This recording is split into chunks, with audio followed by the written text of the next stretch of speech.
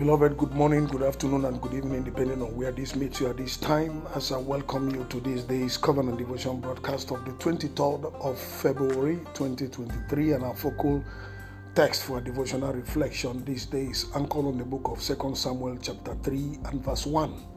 The Bible says, the battle was the beginning of a long war between the followers of Saul and the followers of David.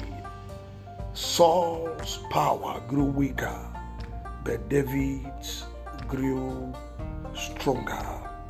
This scripture is an emphasis on the battle between good and bad, sin and righteousness, commendation and condemnation, rejection and recommendation.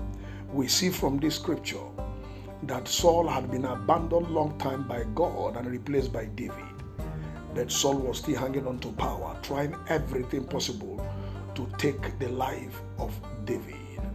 Even after Saul had gone, Abner and the kinsmen of Saul decided to hold on to power, not heeding what God had said. And so there was a long battle. The New King James Version said there was a long war between the house of Saul and the house of David. But David grew stronger and stronger, and the house of Saul grew weaker and weaker. That is what happens when God has appointed a man. Every child of God that has come to this terrestrial ball will definitely face a battle. It's a battle of light and darkness. While the believer represents light, darkness will try to overwhelm it.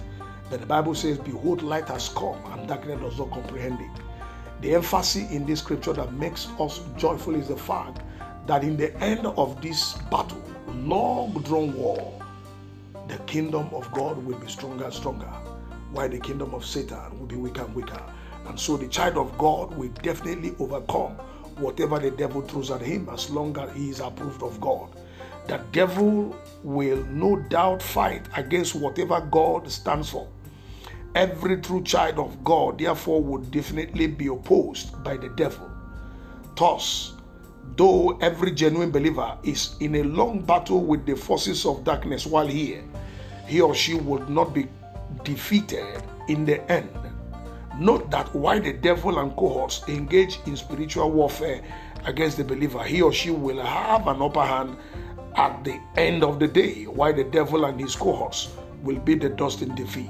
In other words, by the covenant relationship with God, the true believer in any battle against the agents of darkness will grow stronger and stronger in power, while his or her opponents will decreasingly become weaker. And by this revelation from this scriptural passage, I step onto the stool of the prophet this day, and I prophesy over your life and your destiny by the mighty unction of the Holy Spirit. The battle of life and your destiny or your glory shall never claim your life in the name of Jesus. Every program of hell to undo you shall fail woefully and give you super advantage in the name of Jesus. You shall come out from every battle with your enemies and powers of darkness stronger and better in the name of Jesus.